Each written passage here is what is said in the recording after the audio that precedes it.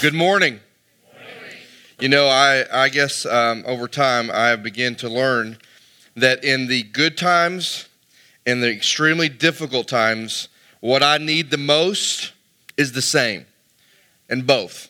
And it's truth. God's truth. Not my truth, God's truth.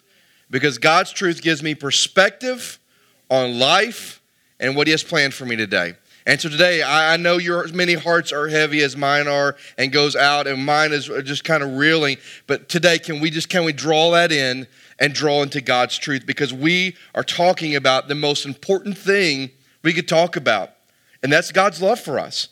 We've been looking at this series, Red Thread, and trying to find a thread throughout all the Old Testament that shows us God's love for us and how God rescues us. And we've looked at like the Ark, and we've looked at like the Tower of Babel, and we've looked at so many different things. And hopefully, if you've been coming through this series, I think this is like week 5, what we found out is there really is a Heavenly Father who is ultimately in control.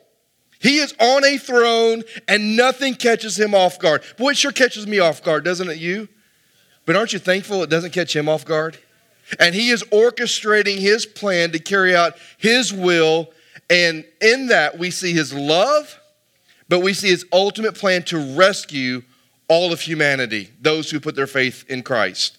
And so today, we're going to be in the book of Exodus. If you have your Bibles, I want you to turn there with me. The book of Exodus is where we're going to be. Chapter 1 is where we're going to start. And I want to say out of the gate, we have looked at specific stories. We've looked at creation. We've looked at the fall. We have looked at the Ark. We've looked at the Tower of Babel. And last week, probably the best example of the red thread of God's love for us and redemption and rescue of us is through the story of Abraham and Isaac. And if you weren't here last week, I challenge you to go back and listen to that because there's so much powerful truth in that story. Do you remember when Abraham had lifted the knife that he was going to obey God and he's going to take the life of his only son, and yet the angel stopped him? Do you remember that? Say, I remember that. Do you remember that?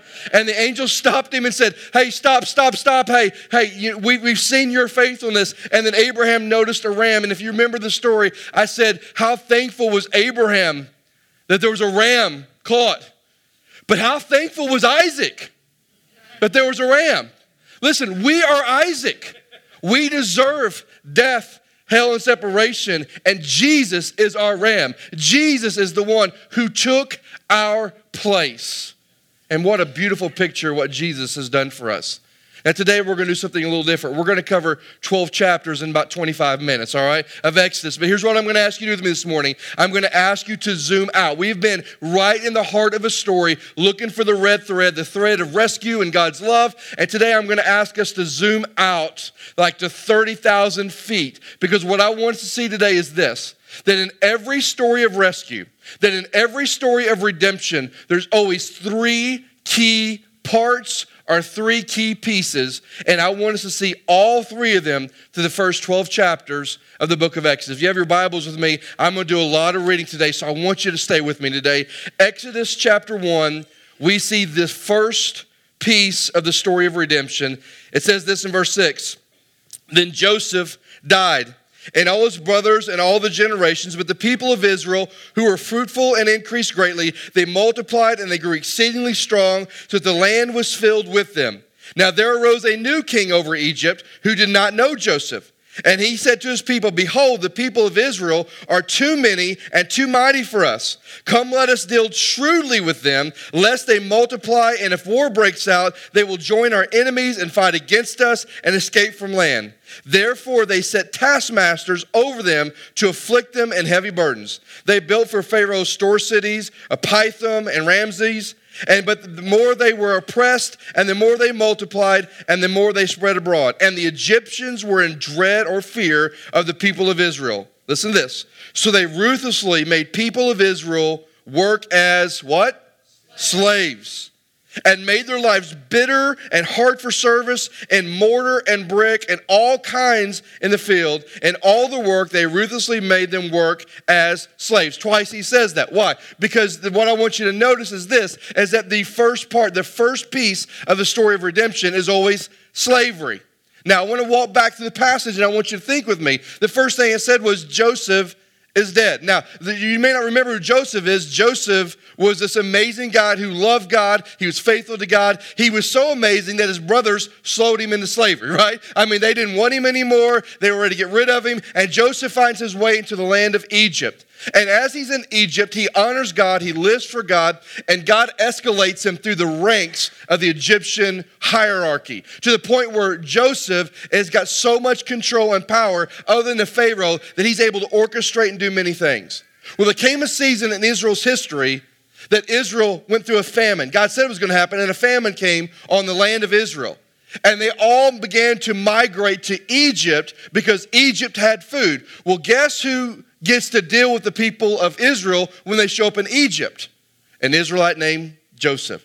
In fact, Joseph actually gets to help his brothers who sold him into slavery. He's the one that's able to help them and give them food so they would be able to live and to survive. Now, about the story you need to know is this, is that while they got to Egypt and there was food there, they decided, hey, this is where there's food, there's famine at home, let's just stay here.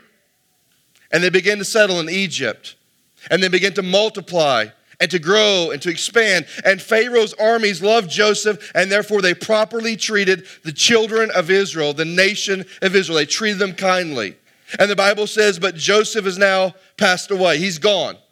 And there's a new king with some new policies. And he doesn't remember Joseph. He doesn't remember this guy who loved God but also served Egypt faithfully. He doesn't remember there's this guy that they honored Israel but also honored what they believed. There was this guy named Joseph. He doesn't know Joseph. All he knows as a new king is this truth. There's a whole heck of a lot of these Israelites, and if we're not careful, they're going to overtake us, or if we're not careful, here's what's going to happen. They're going to side with our enemies, and they're going to destroy us. This new king had some new policies, and he had a humongous fear about Israel taking them over. That's the story. So he does what all good kings do. We need to oppress the Israelites. We need to do something. We need to keep our thumb on them. We need to push them back down. They need to know their place. And the only way to do that is by putting taskmasters over them and putting them into slavery. We will reign and we will rule over them. They're in our country. There are way too many of them. And so what we're going to do is we're going to make them our slaves. And that's exactly what they did. And you know what they were slaves doing? Yes, they worked in the field, but they were also slaves to build cities, to be with brick and to be mortar. And to just, if you've ever done that work, it is just horribly difficult. Can you imagine doing it way back then, right? No forklifts, no cranes. It was all manual, and it was all them taskmastering and lording over them their tasks. I mean, and here's the saddest part of the story. For 400 years, Israel were slaves to Egypt. Now, Doug, why in the world does that matter? Here's why. Because the story of Israel, the nation of Israel, their story begins with slavery. And I want you to hear me and follow me for just a minute. Everybody in this room, that's exactly how our story starts as well. With slavery. Listen to the words of Paul. Romans chapter 6. You don't have to turn there, but just listen to this. Romans chapter 6, verse 15 says this. What then? Are we to sin because we are not under the law, but under grace? By no means. Do you not know that if you present yourselves to anyone as obedient slaves, you are slaves of the one whom you obey, either of sin, which leads to death, or of obedience, which leads to righteousness. But thanks be to God that you were once slaves of sin and have become obedient from the heart of the standard of teaching to which you were committed, and have been set free from sin, become slaves of righteousness. And let's just stop there. Here's what we learned. Paul says this, before you knew Christ, you were a slave to sin. Before you said yes to Christ, you were a slave to sin. Here's what it means. That sin reigned and it ruled in our hearts and our lives. Now, some of you go, well, Doug, you know what? I'm not a slave to anything. I'm not a slave to sin. Yes, you are. If you believe that, you're a slave to pride, and pride is a sin. The Bible says that for all have sinned. Before we knew Christ, before we trusted Christ as our Savior, we are all slaves to sin. All of us. Every single one of us is a slave to sin. And sin reigned and it ruled in our hearts. In fact, the Bible would say this, that we were as enemies to God in that moment, that we were rebellious toward God. Now, please hear me. When we were in that stage in our life that sin reigned and ruled, it would tear us down, make us hard-hearted and calloused toward the things of God, just like slavery did for Israel. Now, I want you to hear me this morning because this is so important for us. All of our stories, all of us, mine, yours. Before we knew Christ, we all had the same story, slavery. We weren't slaves to anybody. We are slaves to sin. Sin reigned and ruled. You did not have this just unbelievable God conscience that made you make the right choice. No, the Bible says you're sinners. We always had this propensity to rebel against God. That's what the fall did. When we talked about the fall, sin comes in the world. We are all born with this sin nature. That's why we all need a Savior. And we all are an enemy of God at that point. The Bible says that we are all sin, that we all were slaves to sin at one point. Now, here's the thing I want you to hear. There's some of you maybe in the room today that does not have a personal relationship with Christ. And I don't want to offend you, but I just want to speak truth into your life. And here's the truth. The Bible would teach you this, that you are a slave to your sin. That sin is reigning and ruling in your life. That you are in rebellion against God and you are an enemy of God. That's the story. That's where some of you are today. But the good news is there's hope, right? I'm going to tell you, if there's one thing our culture has lost, it's the word hope, hasn't it? I mean, you look through not just the tragedies of life, but the politics of life. I mean, you just look at what's going on in our world. If there's an essence that's missing, it's the idea of hope. And if there's anything that I think believers bring to the table that we got to bring to the table, it's the idea that there is hope. Hope is not found in somebody else. Hope is not found in a better political system. Hope is not found in getting all the answers that I desire when tragedy strikes. Hope is saying, I trust that God is in control and that He's got my best interest and that He reigns supremely. And I have hope in that. That's what we need to be doing. And I think if there's anything missing, it's this essence of hope in our culture. But if you don't know Christ today, listen to me. The Bible would just simply say this, that you are a slave to sin. But there's hope. But can I tell you what maybe a greater tragedy is today? There are many of us in this room today that say that we're followers of Jesus Christ and we've been set free from the power, the penalty, and the payment of sin, but we're still living like slaves. Come on, are you with me on that? There's some of us today that say that we are Christ followers and that we are free from the power of sin, the penalty of sin, and the payment of sin. Jesus has done all that for us, but yet we find ourselves still living like slaves to sin. Such things as addiction. Some of us claim to be followers of Jesus, and yet addictions reign and rule in our lives. And I know sometimes when we think about addictions, we think about, well, drugs or alcohol or pornography. Hey, what about shopping? Hey, what about cigarettes? Hey, what about anything that I have to have in my life that I have to make my life complete or I can't excel? Listen to me. If there's an addiction that is reigning and ruling your life, it is fracturing your walk with Christ. I don't care what it is. And some of us, that's where we're at. There's maybe an addiction. Maybe it's lust that's reigning and ruling our hearts. Maybe it's greed that's reigning and ruling. I don't know what it is, but there's some of us today, I know, that claim to be followers of Jesus, and we're still living like we're not free from sin, but we're slaves to sin. And I'm telling you, for you, guess what? There's hope, right? There's hope. Now, here's the thing about the story that I love. If you read chapters 2 and going on close to 3, here's what you're going to find out. That while Israel found themselves in slavery, Israel did something fascinating. They cried out to God. Now, there's a part of me that goes, why did it take 400 years? I don't understand. But 400 years later, they began to cry out to God and say, God, we need you. They found themselves in slavery, and here's what they did. They didn't try to figure it out amongst themselves. They didn't plan a coup to overthrow Egypt. They just simply cried out to the Creator God. Please listen to me. If you find yourselves in the bondage of slavery today, whether you're a believer or a non-believer, and you find sin reigning and ruling in your life, would you just simply cry out, not to me, not to your neighbor, but cry out to the God of the universe and beg for His help, beg for His mercy, beg for His guidance, instruction, and direction in your life. That's what Israel did.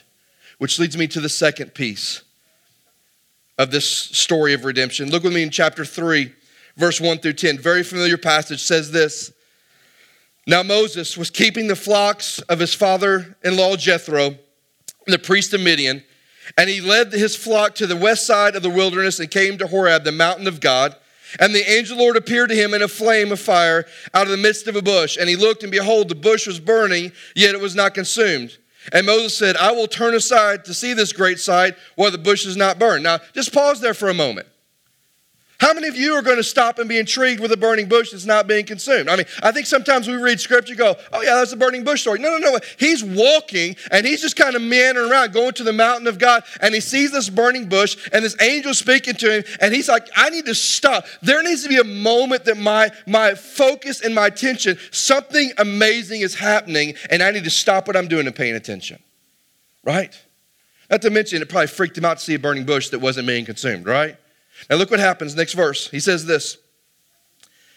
And Moses said, I'm going to turn aside. Verse 4, he says, when the Lord saw that he turned aside, God called to him out of the bush, Moses, Moses. Would that have scared you? And he said, here I am.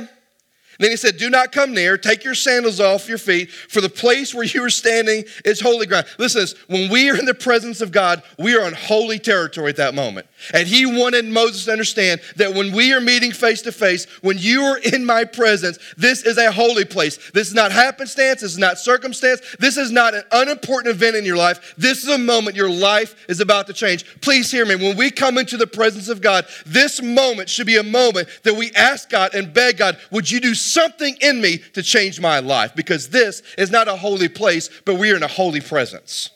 Are you with me on that? Let's go on. I'll never get through the verse. Here we go. He says this in verse 6. And he said, I am the God of your father Abraham, the God of Isaac, the God of Jacob. And Moses hid his face, for he was afraid to look at God. Then the Lord said, I have surely seen the affliction of my people who are in Egypt, and have heard their cry because of their taskmasters. I know their sufferings, and I have come down to deliver them out of the hand of the Egyptians, and to bring them out of that land to a good and a broad land, a land flowing with milk and honey, to the place of the Canaanites, Hittites, Amorites, Perizzites, Hivites, Jebusites. And now behold, the cry of the people of Israel has come to me, and I have also seen the oppression in which the Egyptians oppressed them.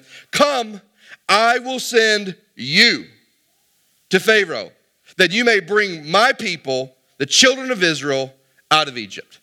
Now, here's the second piece of this zoomed out story of redemption. We have slavery. They're in slavery. That is our story. But now we have, when they cry out to God, the rise of a deliverer, right? God rose up Moses to deliver his people. Now, why did God raise up Moses? He raised up Moses because God loved his people. One of my favorite verses in that is when it says this in verse 7, and I have surely seen the affliction of my people, and I have heard their cry. Now, everybody just look at me for a moment. I want to be just gut level honest. There are times in my life when I'm praying and I'm seeking God, and I feel like I'm on hold, right?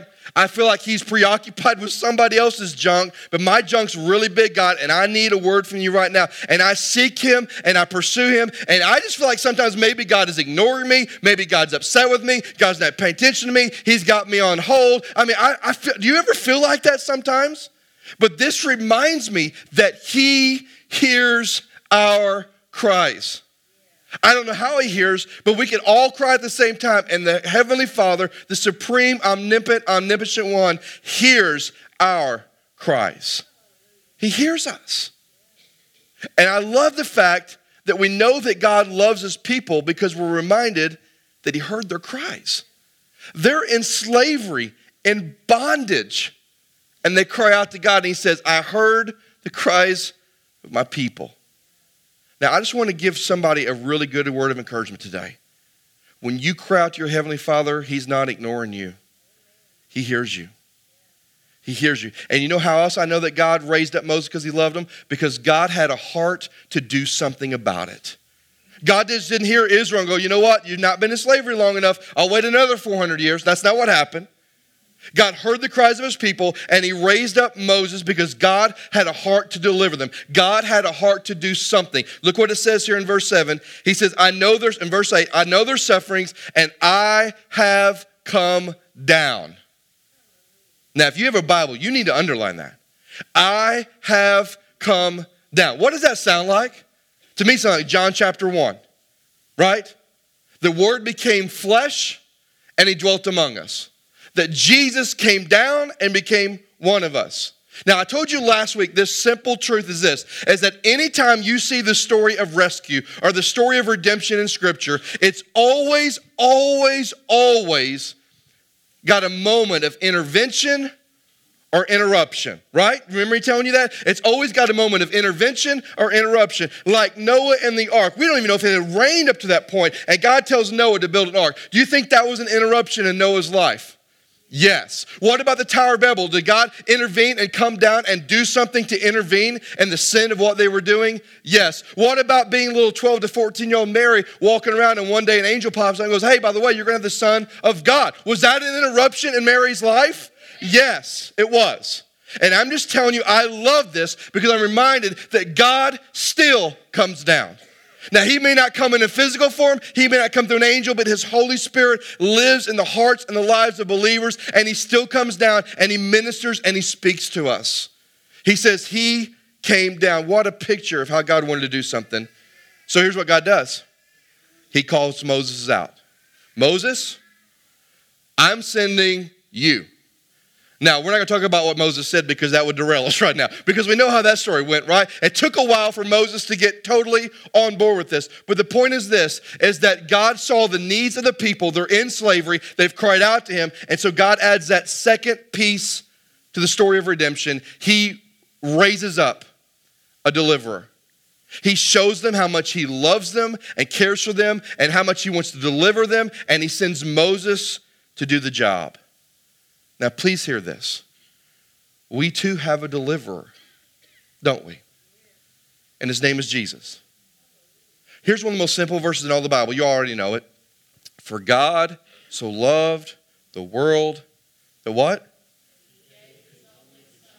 That whosoever will not perish, have eternal life. Now, in that one verse, here's what I learned. That God loved me so much that he sent the only son that he had. Not one of many, but one. And he sent him because he loved me. And if I put my faith in him, he will deliver me from perishing. That word perishing is a loaded word. It literally means eternal separation. That's what perishing is. When you perish, it's eternal separation. But rather than just deliver me from that, he also gives me something. He delivers me from eternal punishment and separation and perishing, but he gives me everlasting life. He gives me eternal life with Christ Jesus, my Lord. God is still delivering us, and he does it through the person and the work of Christ. John 3:16 reminds me that I'm delivered from the perishing of my sin. Romans 5:8 says that God demonstrated his love in this, that while we were still sinners, guess what? Christ died for who? For who? Come on, everybody, for who? Us. While I didn't deserve it, God sent his son who delivered me from the penalty of sin. Now, please hear me today. We have a deliverer, and his name is Jesus. It's not your neighbor. It's not your spouse. It's not your best friend. It's not your school teacher. It's Jesus.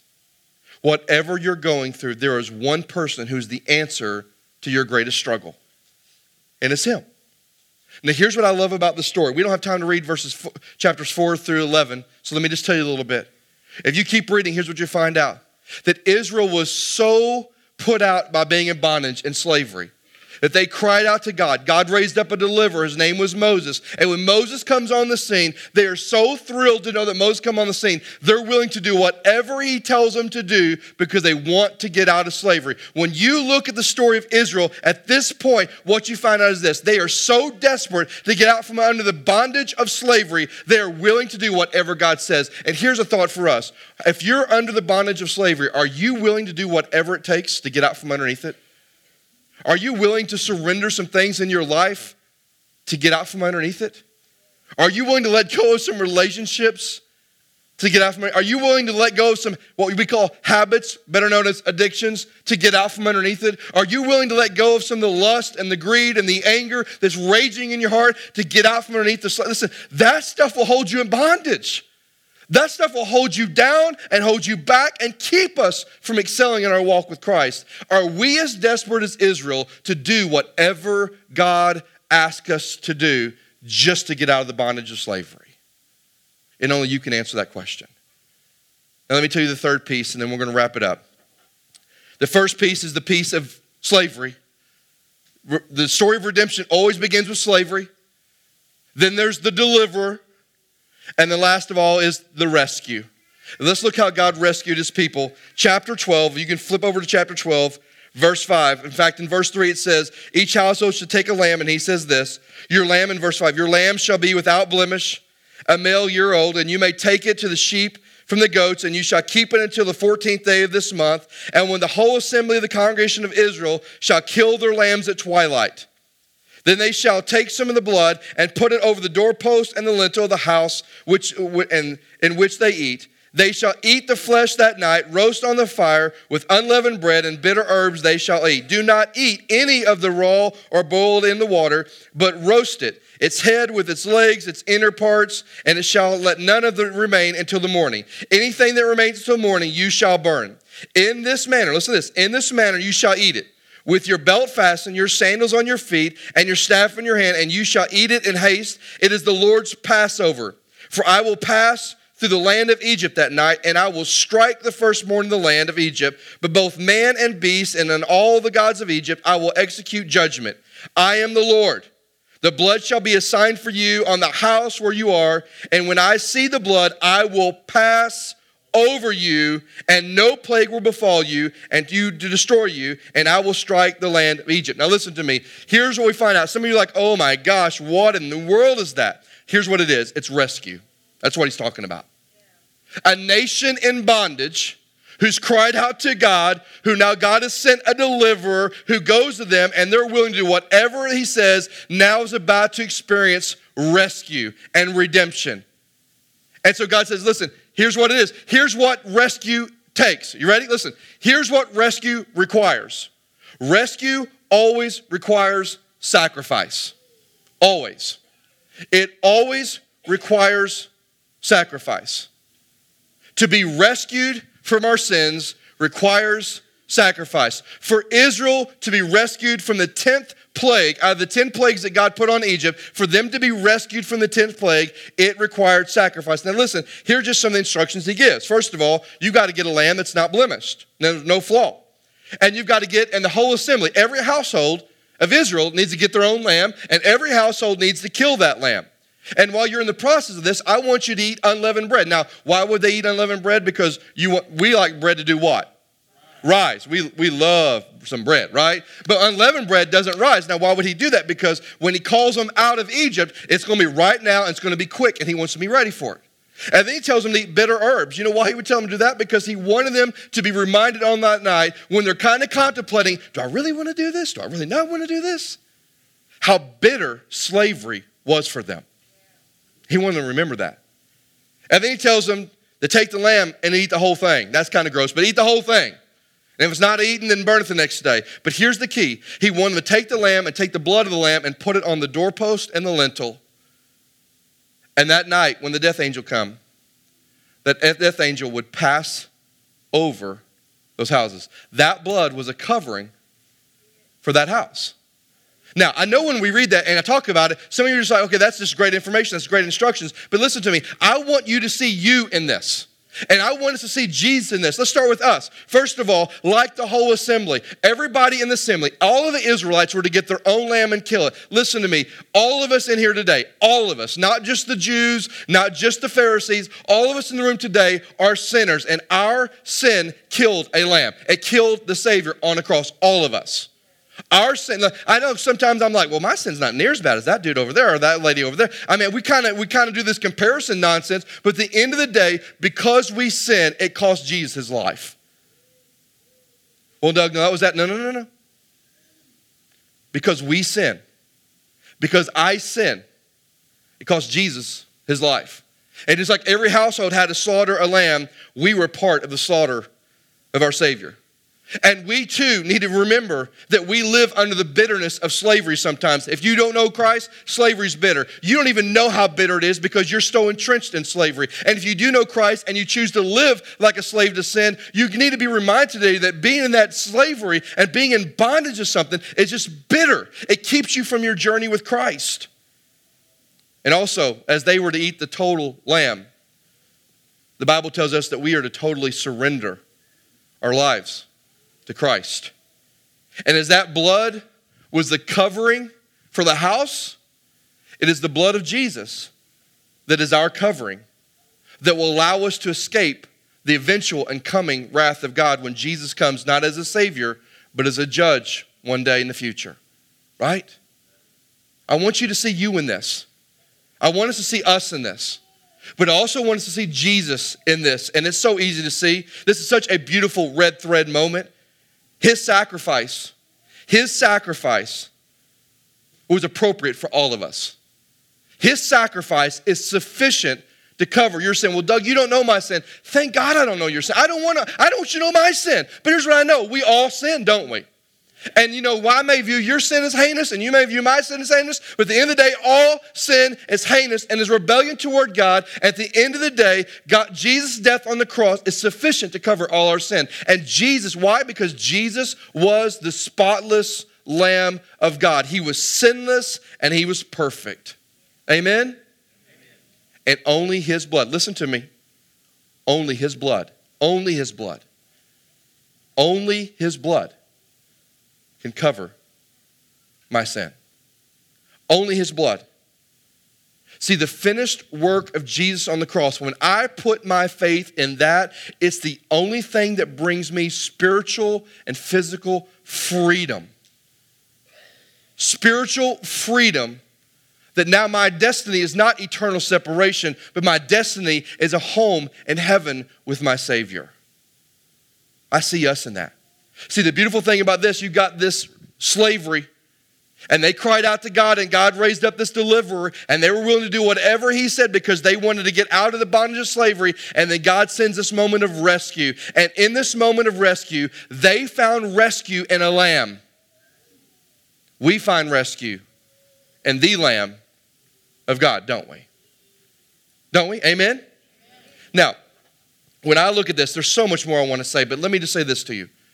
When we think of the story of rescue or the story of redemption, there's always three pieces: slavery, deliverance or deliverer, and rescue. That's true in this word, and that is true in our lives. And here's what I believe. I believe in this room this morning, there are three kinds of stories that are going on. One story is this. There's many of us in the room today, like Doug, you are a follower of Jesus Christ. And do you blow it and you sin? Man, you better believe it. But somehow that Holy Spirit makes us aware of our sin and aware that if we're not careful, we can go down a slippery slope and we can let sin kind of reign and rule over us again. And so we have that awareness and we find ourselves continually to repent to God and ask God to forgive us and to restore us and to renew us, and we continue to trust God. There's that person in the room today. And I hope this story just reminds you that God is always willing to deliver. God's always willing to rescue. And if you're a believer today, we should celebrate that the Holy Spirit is in us to point out the sin that could kind of overtake us, and that he leads us down a path of repentance and renewal. And if you're a believer today, man, this story should be a glorious moment to go, that's my story. Doug just read my story. Now, it didn't have anything to do about a lamb getting slain and eaten, but I mean, that's my story. My story was slavery, a deliverer named Jesus, and rescue. I was 9 years old when I got rescued, but I cannot tell you this, for the last 35 years, Jesus is still rescuing me every day from my own stupidity, from my own craziness, from my own mentality. And if you're a believer, that's still your story. But then there's a second kind of story in the room. Maybe the person in the room who's a believer who is struggling in your faith. Maybe there's that sin that is just reigning and ruling in your life. And what I would just challenge you to do is this, is to remember this, that when the Son has set you free, you are free indeed. That when you said yes to Christ, you are free from the penalty and the power of sin. So quit living in slavery. Well, Doug, how do I do that? Here's how you do it. You begin with repentance. You begin by getting on your knees before holy God, going, God, I need help because I can't do this on my own. I need your wisdom and I need your direction for my life. And maybe one of your stories today is someone who's a follower of Jesus, but today you are struggling as a believer and you just need to own up to it. You need to acknowledge it and ask God to step in, to intervene in your life and do something. Recommit to him today.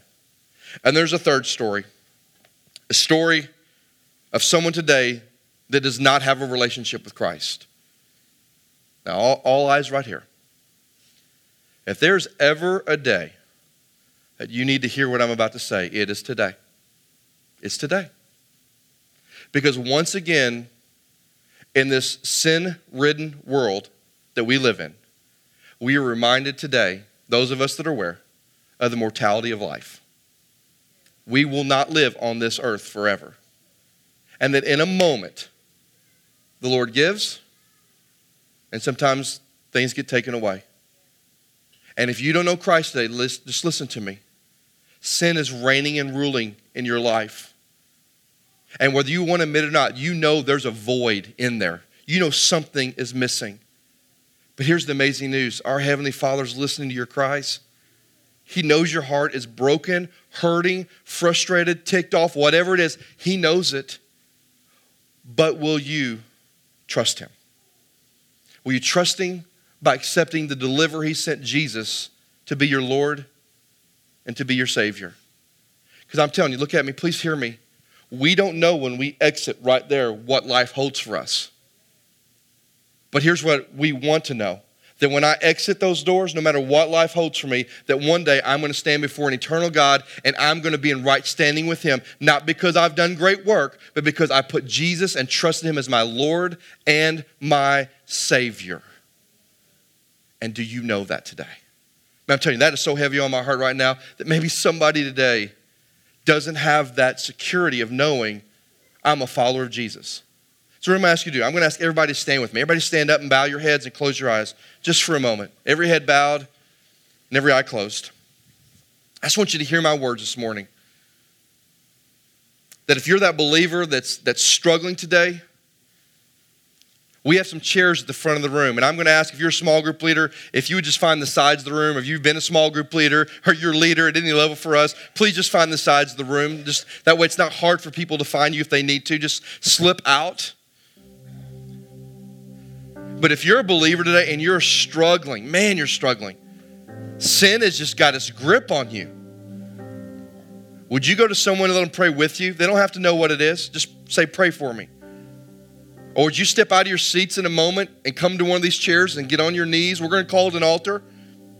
Get on your knees before a holy God and just cry out to Him. Or if you're angry today and you don't know why, but you're just miserable, there's a deliverer who can help you.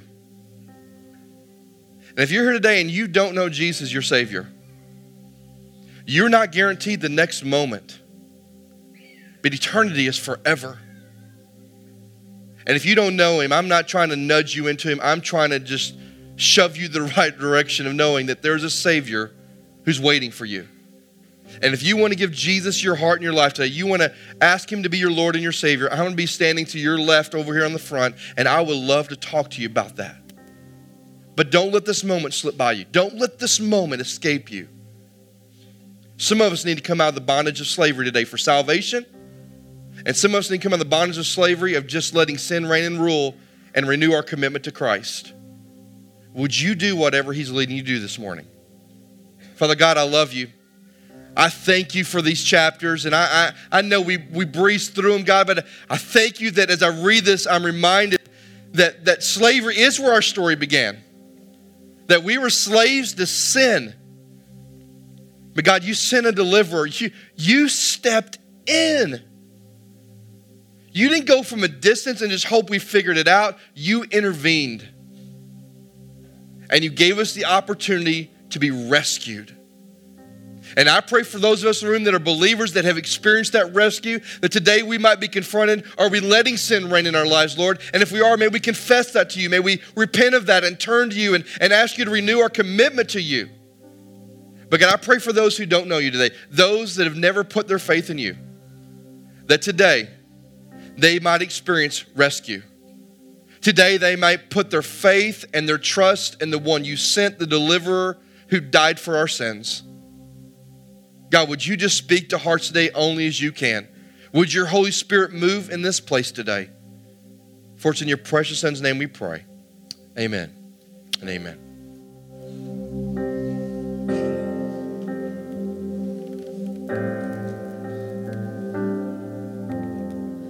In Christ. Christ alone my hope is found. He is the light, my strength, my song, this cornerstone, this solid ground, firm through the fiercest drought.